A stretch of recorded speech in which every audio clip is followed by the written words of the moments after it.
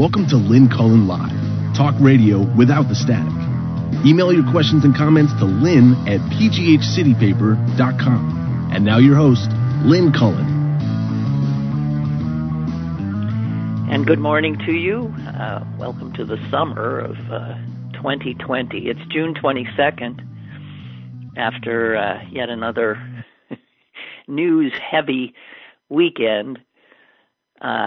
Before we get into any of that, I've had a question in my head for weeks now, and it occurs to me every time I walk my dog late in the evening, like when it's dark. And invariably on those walks that I used to enjoy because of the quiet, because of just the extraordinary quiet of the world, or so it seemed. And now there is no quiet because there are explosions constantly, fireworks. I'm not into explosions as entertainment myself, so I don't know, but it's like, what is that, bottle rockets and kaboom, kabang, blah, blah, blah. And then last night it was, really fireworks sounding. This is every night. It can't just be my neighborhood. And every night I think to myself, make a note to ask you, who's doing this? What is this? I understand, since I've lived in Pittsburgh now for most of my life, I have never been more aware of how some people can't get enough fireworks, loud bangs in their life. And as I said, it's something that's completely lost to me. Don't get it. But what's happening? Why all of a sudden every night are people, and who are they, setting off these loud fireworks? Is it entertainment? Is it... I don't understand it. And if any of you, I know I'm not alone, because what finally made me, do what I'm doing right now, which is ask you about it, and what finally got me to remember to ask you, because I invariably never make note of it when I get home from walking the dog, I happened upon a tweet from a member of the city paper staff, Amanda Waltz, who is asking, well, here's her tweet: watching everyone tweeting about the fireworks in Pittsburgh and across the country, and wondering if anyone has called 911 or 311, reached out to Pittsburgh Public Safety or city council members or the mayor. What steps are people taking? I'm just curious. So she's curious. I'm curious. She's clearly trying to write a story maybe about it. She says that this is happening all across the country. And I'm sure for some people, it's who are trying to sleep, because this often goes well past 10. What is it? Who is it? And this is what happens when you legalize fireworks, huh? Everybody has them. But it's something to me that is different, and it's odd. Some of the replies that Amanda received, which I'm just looking at, are, according to the police scanner, police are not responding to the firework calls unless there is a complaint, which a lot of the calls don't have. They're just questioning. What are the rules? What are the laws on setting off fireworks? Somebody else says here, somebody is saying it is deliberate to deter protests. I don't understand that. So, okay, if this is happening across the country, what is it? And it would, if any of you have any information, I would appreciate it. And so apparently would Amanda Waltz, who's trying to get to the bottom of it. So I'm hardly alone in noting it, but and it might obviously not be a big deal, but so much has changed in our lives, and that's just one that I haven't mentioned before. How my once quiet nights in my once quiet nocturnal neighborhood have now become filled with loud noises. Okay. Another loud noise that I have mentioned before that drives me insane are the helicopters, which it is a rare day that I don't have them over my house, I guess because I must live in a very politically active area of the city where there's a lot of marches and protests, but it's just constant because every time there's a protest, there's a helicopter. Now, this is another question I have. Why? I mean, I can sort of understand initially when these protests began, when it was unclear if they would lead to, criminal mischief. It has been almost a month of these daily protests. They are overwhelmingly devoid of any violence or even littering. They are groupings of people exercising their First Amendment rights who are in no way breaking any laws. So what are those helicopters? I asked somebody the other day, and they said, well, they thought it was the news helicopters. Well, I can assure you, having worked in news, it is not news helicopters now. Helicopters are a big expense for a newsroom, and they don't put them up willy-nilly. Gone are the days when stations had their own helicopters. Back in the 80s, it was not unusual for a television station in a city like Pittsburgh to actually employ a helicopter pilot and have a helicopter. This is not happening anymore. Too expensive. So, given the fact that the news would only want those helicopters up if they thought something was, again, if it bleeds, it leads, if there's violence. And since these marches, there's no way there's news helicopters up there for every march. So that leads us to where? Has to be police, right? Has to be police. So here's my next question. Why are the police up there? And what are they doing with all these peaceful protests? I'm wondering. And I'm especially wondering, since news has come out, that there's a lot of air surveillance happening, and this happening on the federal level. The U.S. government, and specifically the Department of Homeland Security.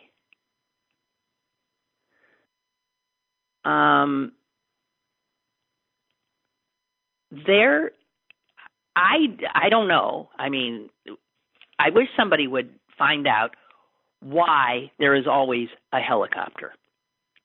And whose helicopter is it? And what the hell are they doing? The New York Times had a piece over the weekend about how Customs and Border Protection and ICE and Homeland Security, that's all one of a piece, have said that they are not, they are using their helicopters to oversee these marches. There have been federal helicopters over 13 different American cities. Why would ICE, Homeland Security, be flying helicopters over these marches? According to Customs and Border Protection, they were being used to provide an eagle eye view of violent acts. Well, as I said, other than the first day or two, there have been no violent acts. These are peaceful demonstrations.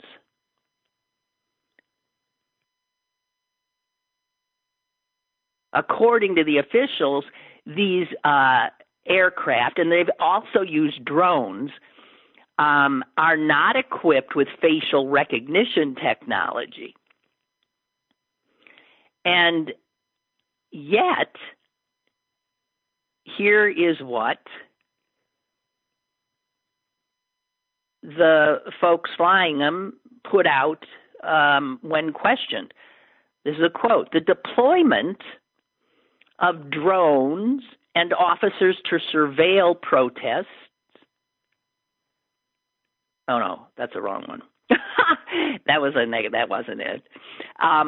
Also, the requests for these surveillance operations have not been coming from local officials. So drones and other surveillance planes flying over protests in Minneapolis were not requested by anybody in local government. They came directly from Homeland Security investigations, which is a branch of ICE. And their job is long-term investigations into terrorists, weapons trafficking, and drug smuggling. So why are they buzzing overhead when American citizens exercise their First Amendment rights?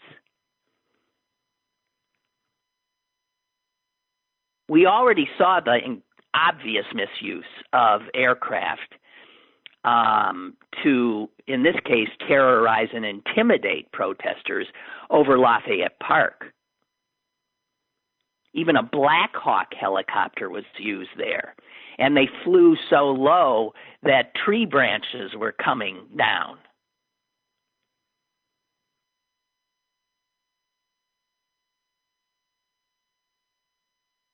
What are these helicopters in Pittsburgh? I'm very concerned about just Pittsburgh. Whose helicopter is that? The police?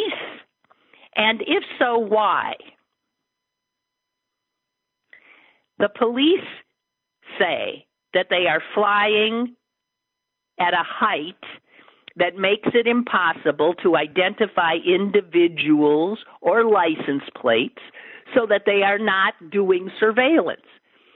So what use is it for them to have that aircraft up there? If they're too high to see anything, why are they up there?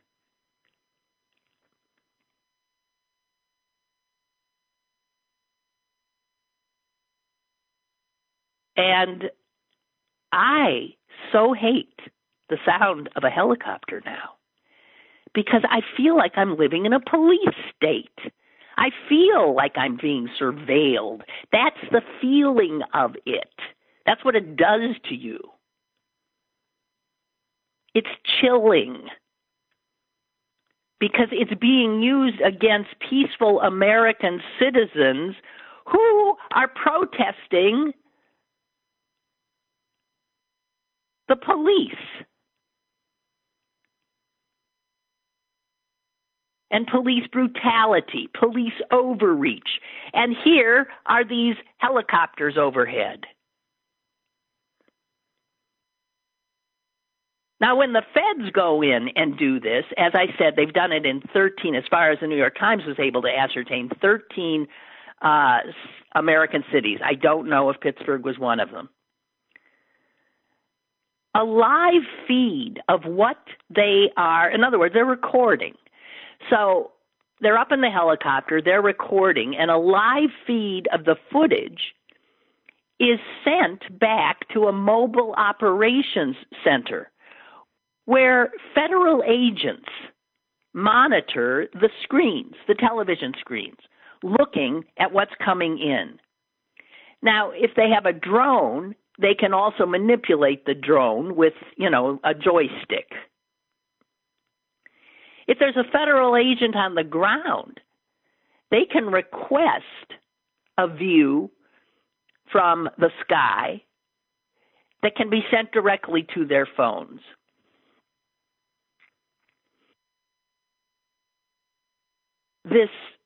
These aerial video images can also obviously be analyzed later by Homeland Security intelligence officers. And that kind of data can be stored for years and years and years. I'm just saying, what's going on? Little things change. And the fireworks is one thing. I'm not worried about them. I am worried about the helicopters. Enough.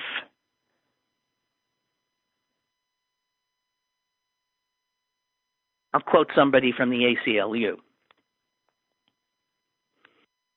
about the intimidating factor involved here. You see an aircraft. You have no idea what technologies that aircraft is carrying. There is something militaristic and dominating about a militarized police aircraft hovering over you when you're out protesting police abuse.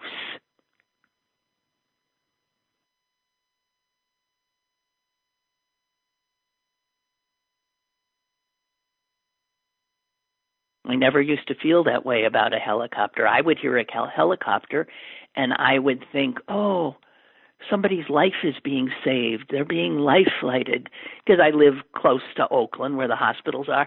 Oh, they're going to be saved. And now I just feel my blood running cold and I feel, my back stiffen. This is living in Donald Trump's America.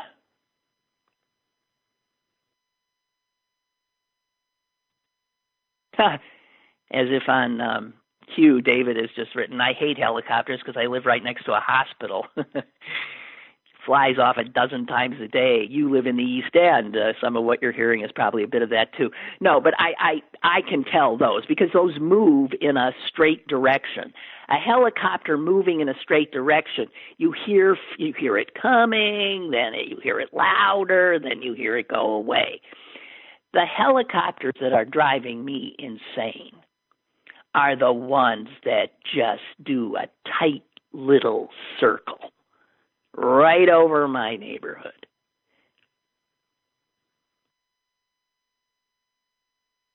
And it's cops. Or it's feds. And they got lots of technology.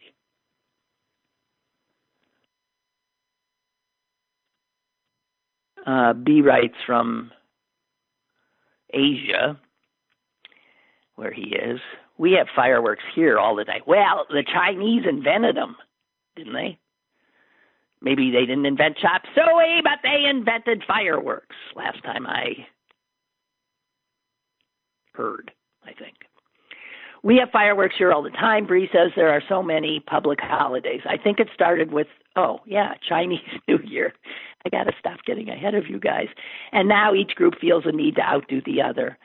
In Shanghai and Singapore, there are restrictions, but not here in Kuala Lumpur. I can't keep up with you. You're in Kuala Lumpur? Or is that where you've always been? I mean, you used to be in the UAE?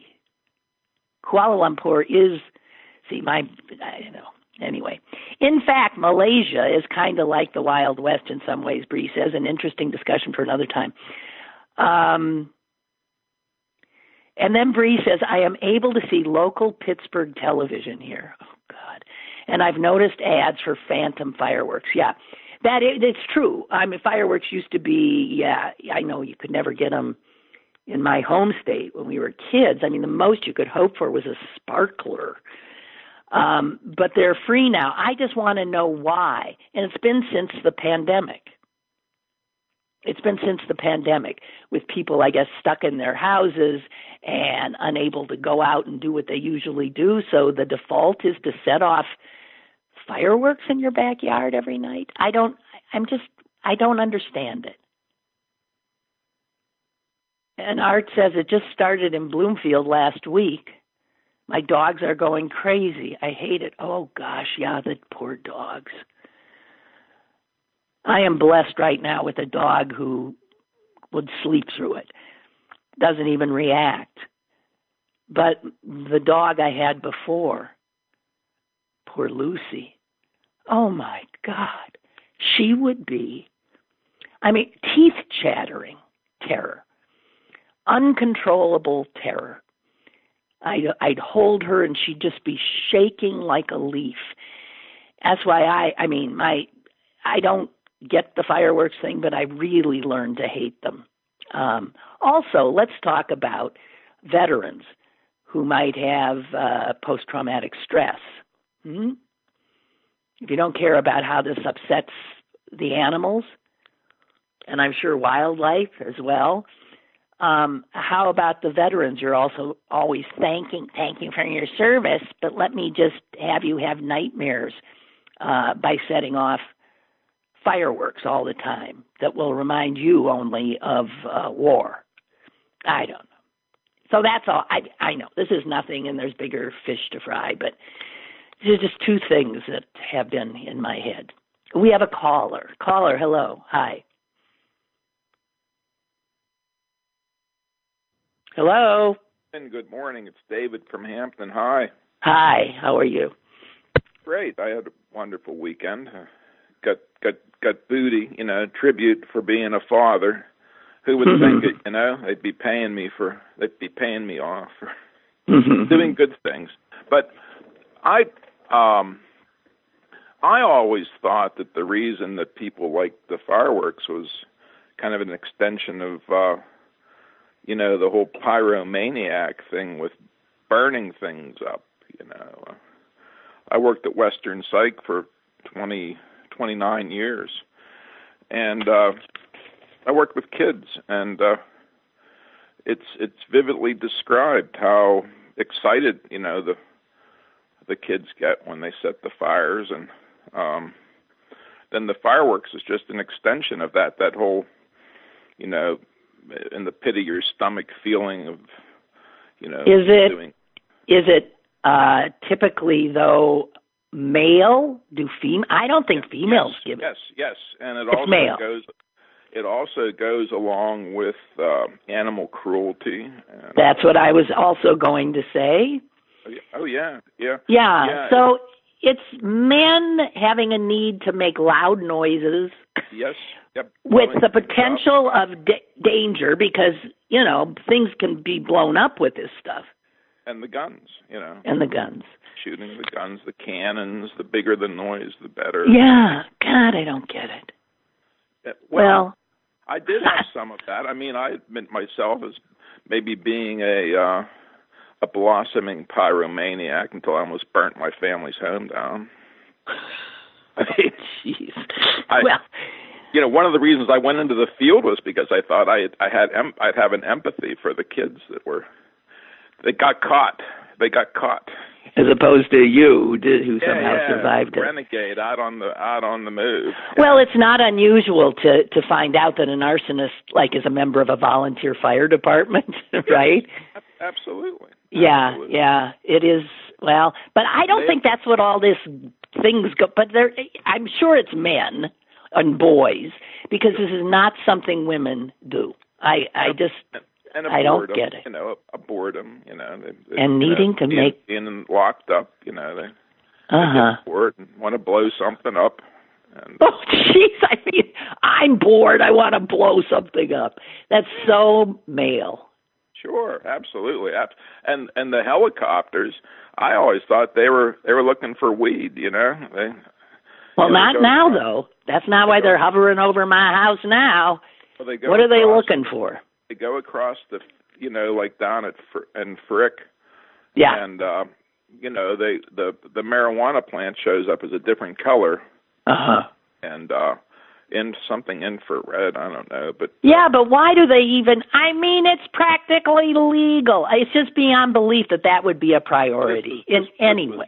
This was our perception, at the time. Okay. There's the Blackhawks looking for they're from the Department of Drug Enforcement. They're looking for marijuana growing in the fields here. For God's sake!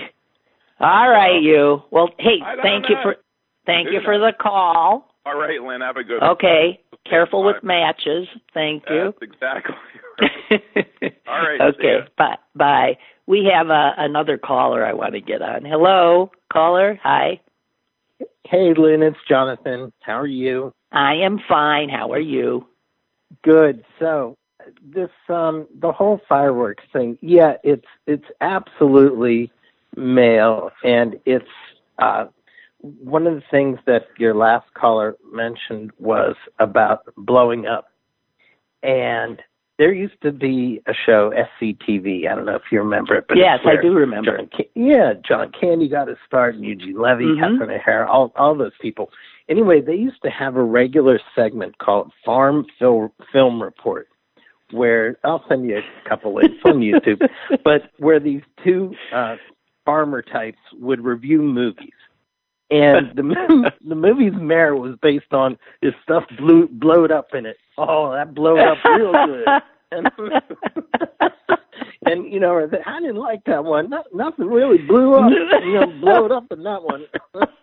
But it's all about, look, you can ride, guys on motorcycles. Yeah. It's not just the making, because they sell mufflers, big secret. But it's not just making the noise. It's making sure everybody else hears that you're making the noise. Right. And so, right. Or the muscle car, or, on and on and on. So it's advertising your masculinity. Absolutely. But in such also a pathetic way that, it's pathetic. It's like Donald Trump masculinity. Right. But it's more than that too. I will say that, like, when I was a kid, I used to like to shoot off rocket, like model rockets, because I was really into space stuff. Okay. And there was something about I was really into space. Got to launch it, and you see how high it goes. And sure, I didn't care about the noise. There was no noise, but there was kind of a cool wow factor about that. So I think that's different. I think that's different. That involves aeronautics and space. And but I think that's a part of it for these people with the fireworks, as it is kind of cool and it makes a show. But the noise factor is making sure everybody else hears that you're a gorilla and go, and make the noise. So, but why all of a sudden every night? Oh, it used to be when fireworks weren't legal. Yeah. I think it was right around 4th of July weekend, because people would drive over the border. Right. Them, and But now that fireworks stores are kind of like Halloween stores, where they open up, let's say, a month before the holiday, and that's when people, no, I'm just guessing here, but that's when people go to buy them. And so once those kind of specialty pop-up stores open, that's when people get Well, so it's only going to get worse, is what you're telling me. It's only going to get worse. The bearer of good news. That's yes, indeed. Well, thank you for that. I think so. Yeah, so that's my opinion. But you are so right. It's definitely mail making the noise. God almighty, you guys. Thank you, Jonathan. Talk to you later. Okay, bye. Bye. Oh, Lord. I give up. We got another caller. Hello? Hey, Lynn. Hi. You know how Pittsburghers and fireworks are, Lynn? Yes, I do. I can't get enough of them. Well, yesterday, I was in Walmart. As much as I hate going to that store, I had to go there. And when I walked in, I just, as I was going in, I just noticed on the right, boxes and boxes of fireworks. And I was like, are they legal now? They must be. Yeah, they must be. Yeah, because I saw it. I was like, what the hell are they selling fireworks in Walmart? What's going on here? I just couldn't do that. It used to be something, right? You had to, go over state lines, right? You don't have to anymore. God, they must have a hell of a lobby that all of a sudden, because they're dangerous. People, ask any ER doctor. I bet they're seeing lots of fingers, blown up and stuff like that with all these fireworks going off. Yeah, you used to have to go over, I don't know if you remember, you could cross into the Ohio line, and as soon as you crossed over, there was a giant fireworks store. Sure. Right. And I guess that's where everybody got their fireworks. Right. Anyway, you were saying blue doesn't bother them? No, not at all. Thank God. But try and play that piano. That's true. Something's got to bother him. Yeah, right. My piano playing. He likes it. Well, singing. Well, thank you. Yeah, he's probably just joining in. That's what he's doing. Okay, this is for Jonathan, Lynn. Okay. A new Lego store opened up down the block, and people were lining up for blocks. Is that it? That's a groaner, Lynn. You're out of here. Goodbye, you. Bye. Oh, God. All right. So, I guess we're not going to get too serious today. Let me see what else I can do here. I want to read this letter that was in the local paper from somebody who is leaving town, but is going, appreciates the city, and is, come on, baby, come on, here we go. Oh, damn, it won't, it's out of whack. It's not, oh, come on. It's like not, what am I trying to say? It's blurry. I can't read it. All right, never mind. It was so beautifully written. And there's something so wonderful when somebody can put pen to paper and communicate like this. And this is somebody who is going on to someplace else and was saying goodbye to us. And it was so lovely. And it was in the Post-Gazette, I think, on Saturday. But I can't read the damn thing. I took a picture of it, and I'm trying to look at the picture, and it's all a blur. Also, hang on, I have other things. I do want to mention something that just boiled my blood, and that is the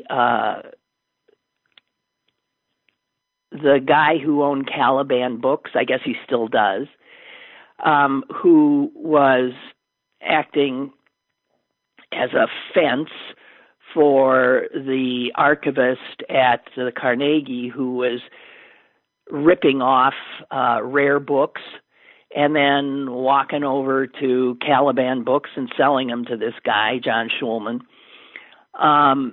And they stole like millions of dollars of, well, let's see, the insurance, Carnegie Library's insurance, Travelers Insurance paid the library $6.5 million for its loss. So here are these two guys, $6.5 million worth, and then some, apparently, because Travelers did not cover another $2 million of losses. So we're talking about $8.5 to $9 million. And they got sentenced this weekend. And I was just blown away. First of all, they will not step foot in a jail, ever. Haven't and won't. This is white-collar crime. You know, a black man who lifts some Twinkies from his neighborhood 7-Eleven can end up doing jail time. Could end up getting killed by the cops. These two, $9 million worth,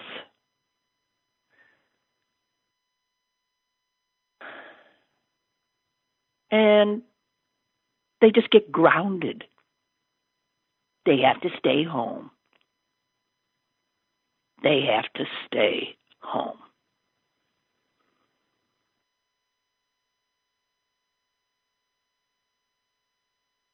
I forget how many months. Big deal. They've got to stay in their home. I don't know about them, but I've been pretty much under house arrest myself, and I didn't steal rare books from the Carnegie Library. And never mind that a day before his sentencing, this Schulman sent an email out to his buddies saying he was innocent, calling the whole thing Kafkaesque, and making fun of, this is after he pled guilty. And I thought, oh, well, with that, the judge is going to throw the book at him. No. The judge says he didn't put them in jail because of the pandemic. Well, if it's so dangerous to be in jail, then how about letting all those black guys who are sitting in the Allegheny County jail who haven't even been convicted yet, how about letting them out because of COVID-19?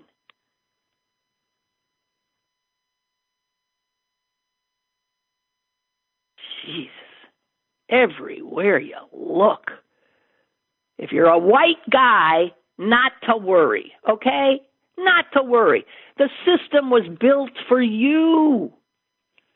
It was built for you.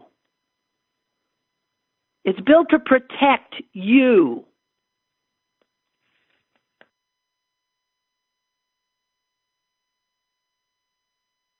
Man, I got an education this week.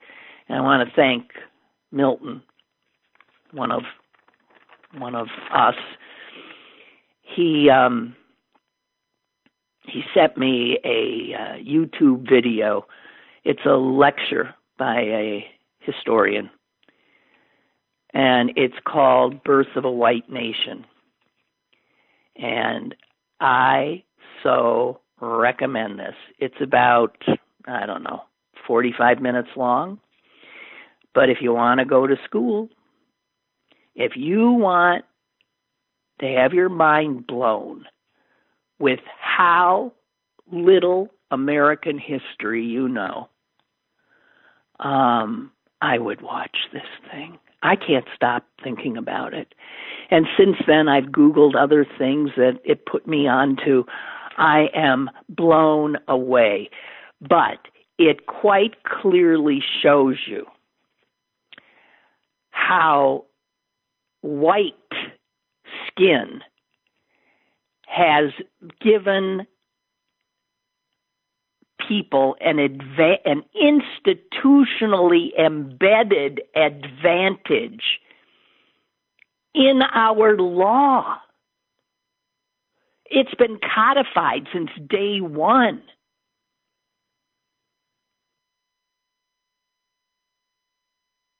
The other thing I learned, that the category white didn't even exist until 1664. I'm talking globally. There was nowhere in the world where people were identified as white. That was not an identifier. It was not a group. People were where they were from. What are you? I'm French. I'm a Belgique. I'm German. I'm African. I'm Chinese. I'm British. I'm American. There was no I'm white.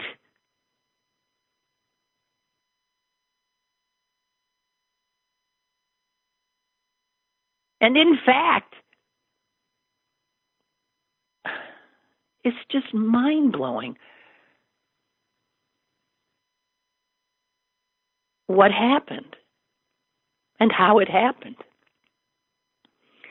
And it happened specifically to protect the rich. It's a mind-blowing history lesson.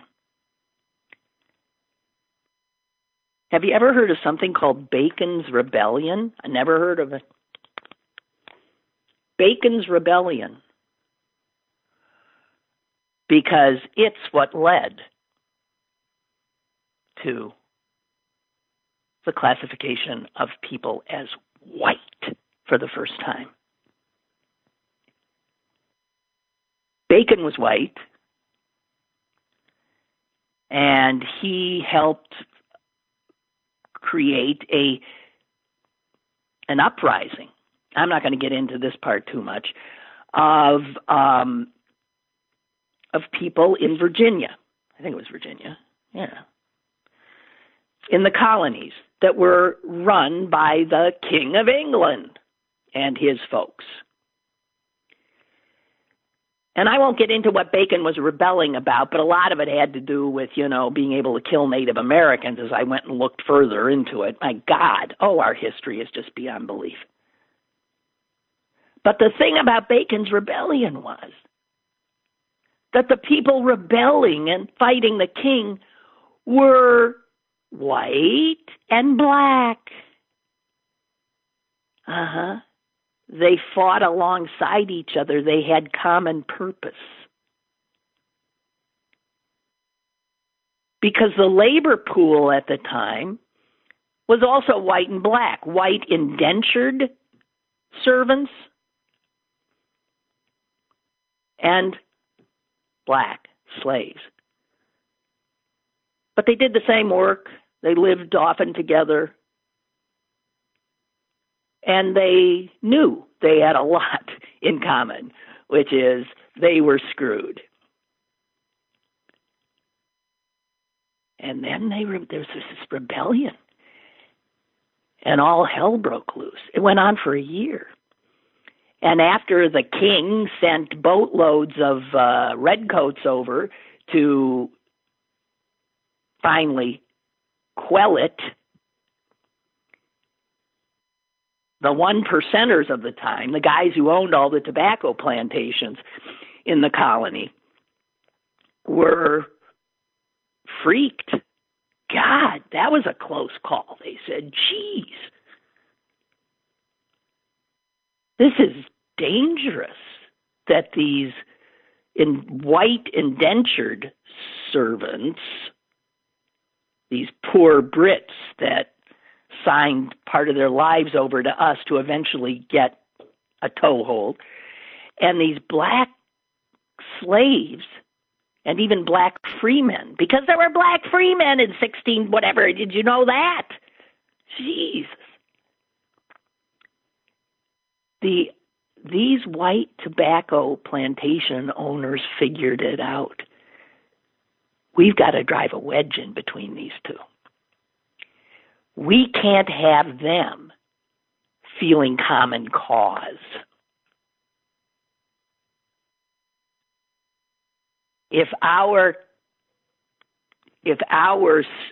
scheme, our capitalist scheme here and the cheap labor we have here, if we're to keep getting rich and having this thing work, then we have got to get those white workers identifying more with us than with those blacks. Divide and conquer. And oh my God, they started passing laws. 1681, listen to this one. It is illegal for British and other white women to marry a man of African descent. That was a new law, 1681. And it was the first time in the world that a category of white appears in codified law. And notice, it's white women.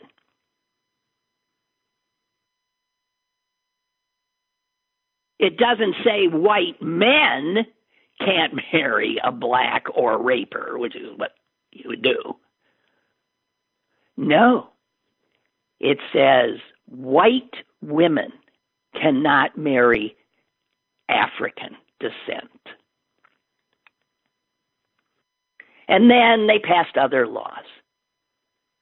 Free blacks cannot own a weapon. Some freedom, huh? Free blacks cannot testify against white people. And there we are again, white. And so little by little, white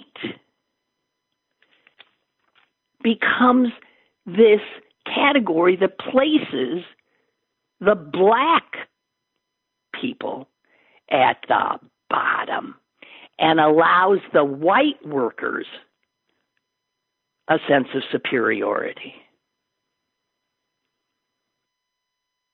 And gave those white workers a sense of status, being better than, higher than, elevated, because they had not been prior to it. They were just labor.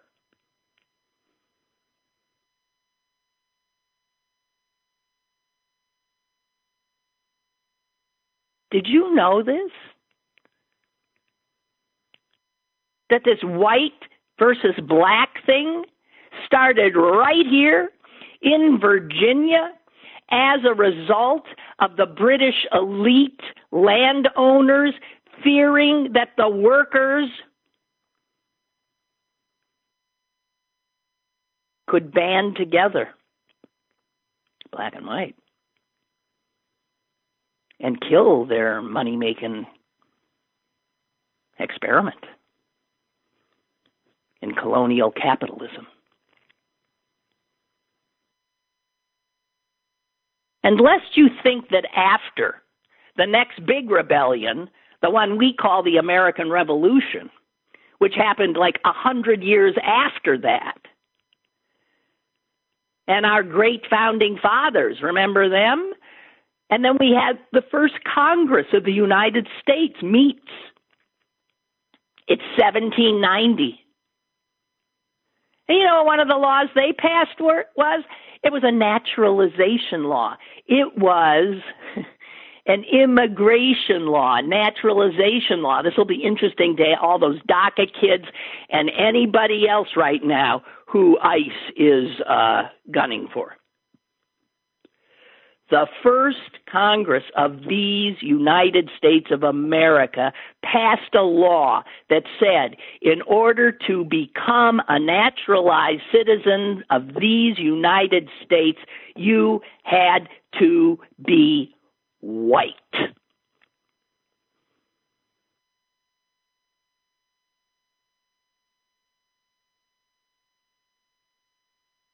And they even passed laws that said if a white woman married a black man, or a non-white man, any man who wasn't white, she would lose her citizenship. So from our very beginnings, these laws, and naturalization laws definitely, were tools for keeping this country white and the liberties and freedoms of this country for white people only. And all these laws, all this stuff from day one, from before day one, have given unearned economic advantage to people who are born with white skin. These laws always have, they still do, and as I said earlier, this white advantage is literally institutionally embedded in our country from its inception. That is how big and heavy a lift we've got to do to correcting this. And you got to ask yourself, all those years, every year in school, from kindergarten, from first grade on, I had history classes. I learned American history. I never knew any of this. Whitewashed, airbrushed, distorted, bogus.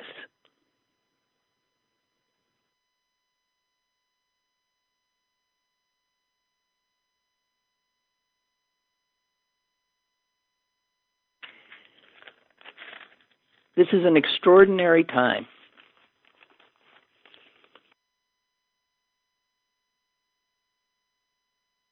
That I, an old white lady, can realize that I know next to nothing about my nation's history and about the reality of living in it while black.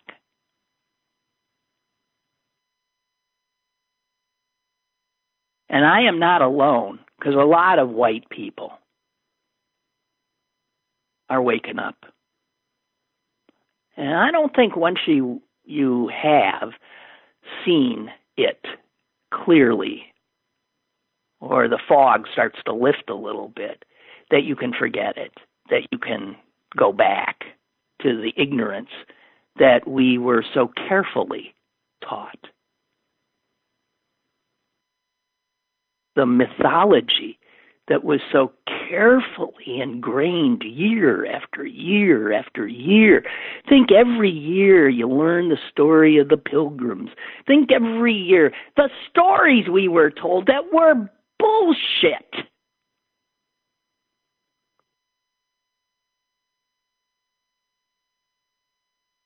Do we have the courage to look at ourselves, our country, in its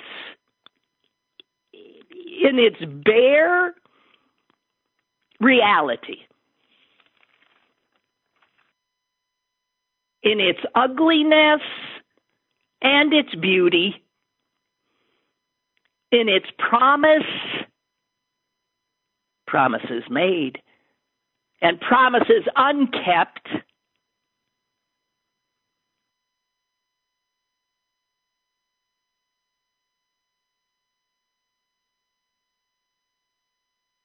And just in this last month, things have happened that I never thought I would see happen in my lifetime.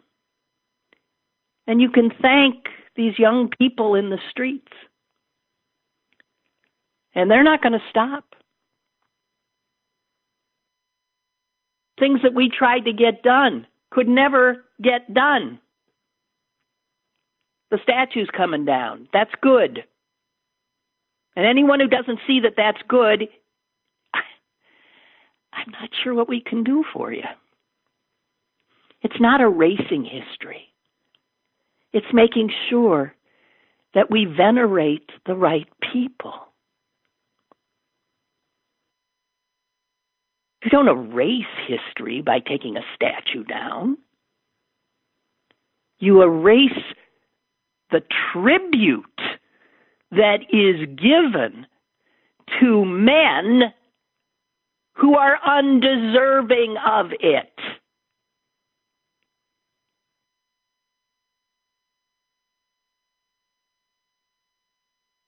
And so now you have the amazing thing of the friggin' NCAA warning the state of Mississippi that it wasn't going to get any NCAA competitions or anything, major stuff in that state until they got rid of their state flag, which prominently includes the Confederate battle emblem. Now, there have been efforts over time, but see, it's when the guys with money threaten these racists, these people who still insist it's about their heritage. If your heritage was about enslaving people, terrorizing people, and lifting people up for veneration who were traitors to the country, well, then the hell with your heritage.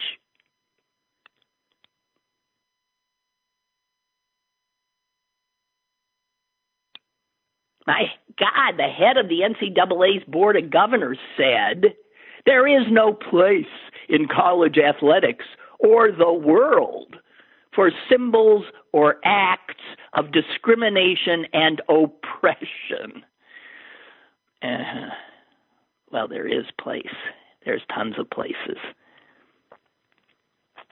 But it's a welcome change. It's a welcome change that the Minnesota Twins, the baseball team, removed a statue of their former owner, a guy named Calvin Griffith. He's been taken down. He'd been standing outside their baseball park. And you know why he was taken down? Jeez. This guy who'd been venerated outside the Twin Stadium, speaking to a Lions Club meeting in Waseca, Minnesota, had told the crowd that he had decided to move his baseball team, which had been the Senators, the Washington Senators. By the way, under him, the last team in the league to sign a black player. Didn't manage to get a black player on the Senators till 1962. Perfect that it was the D.C. team. And this jerk, rich white American guy who owned the baseball team, he told the Lions Club in Waseca, Minnesota, this. I decided to move the Senators out here when I found out you only had 15,000 blacks here. We came here because you've got good, hardworking white people here.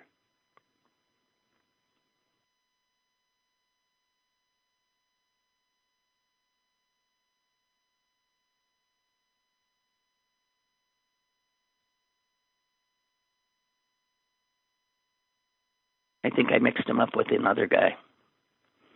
So there's another guy I mixed him up with, George Preston Marshall. That was what the Minnesota guy said.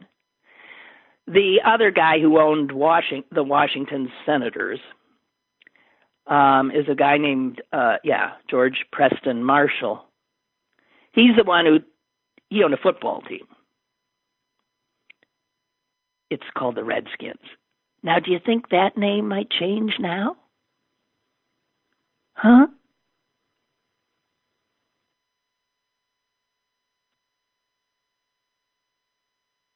Anyway, he was the owner.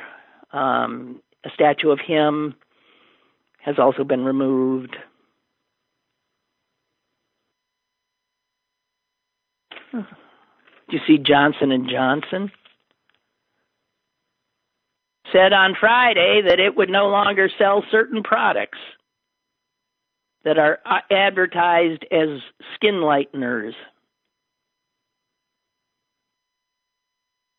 Those include Neutrogena Fine Fairness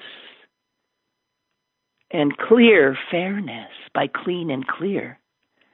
Now, you don't necessarily see those because Johnson & Johnson didn't distribute those here. They distributed them in Asia and the Middle East, where a lot of people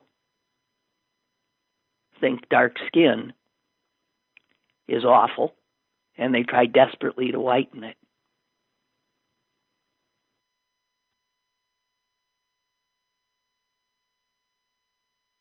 Johnson & Johnson said we will no longer produce or ship this product line.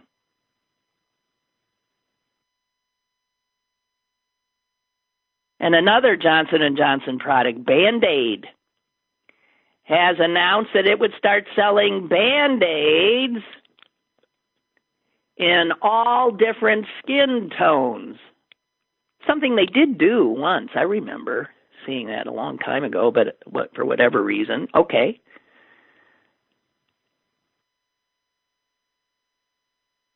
And it was said that these products build upon, perpetuate, and benefit from internalized racism. And they promote the idea that black is not beautiful, it's something that needs to be repaired, covered over, replaced. Now, all of these companies doing all of this stuff are to be looked at with a jaundiced eye. They only do things for money.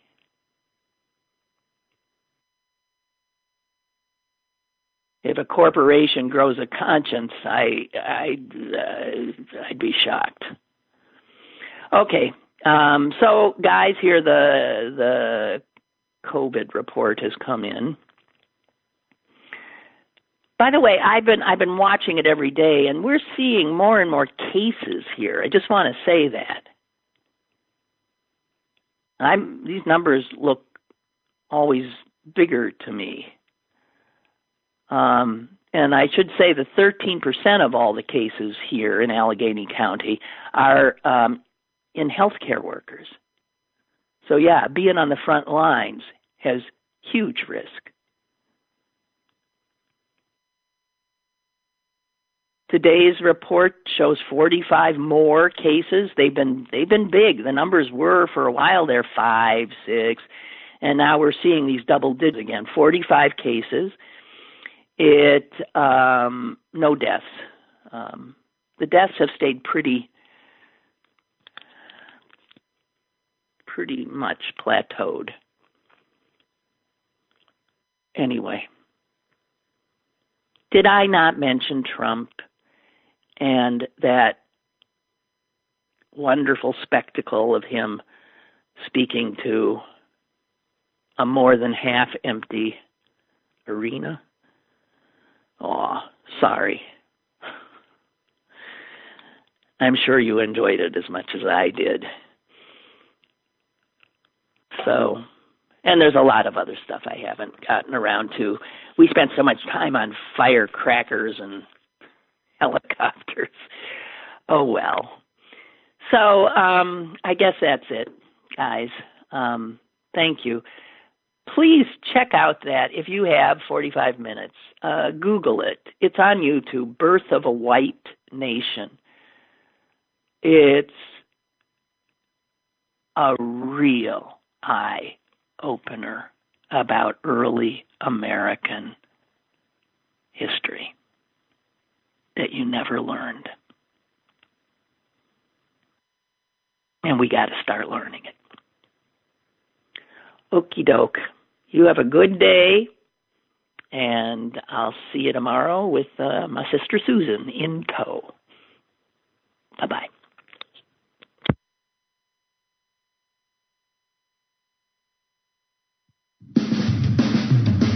Lynn Cullen Live, Monday through Friday from 10 a.m. to 11 a.m. and archived at pghcitypaper.com.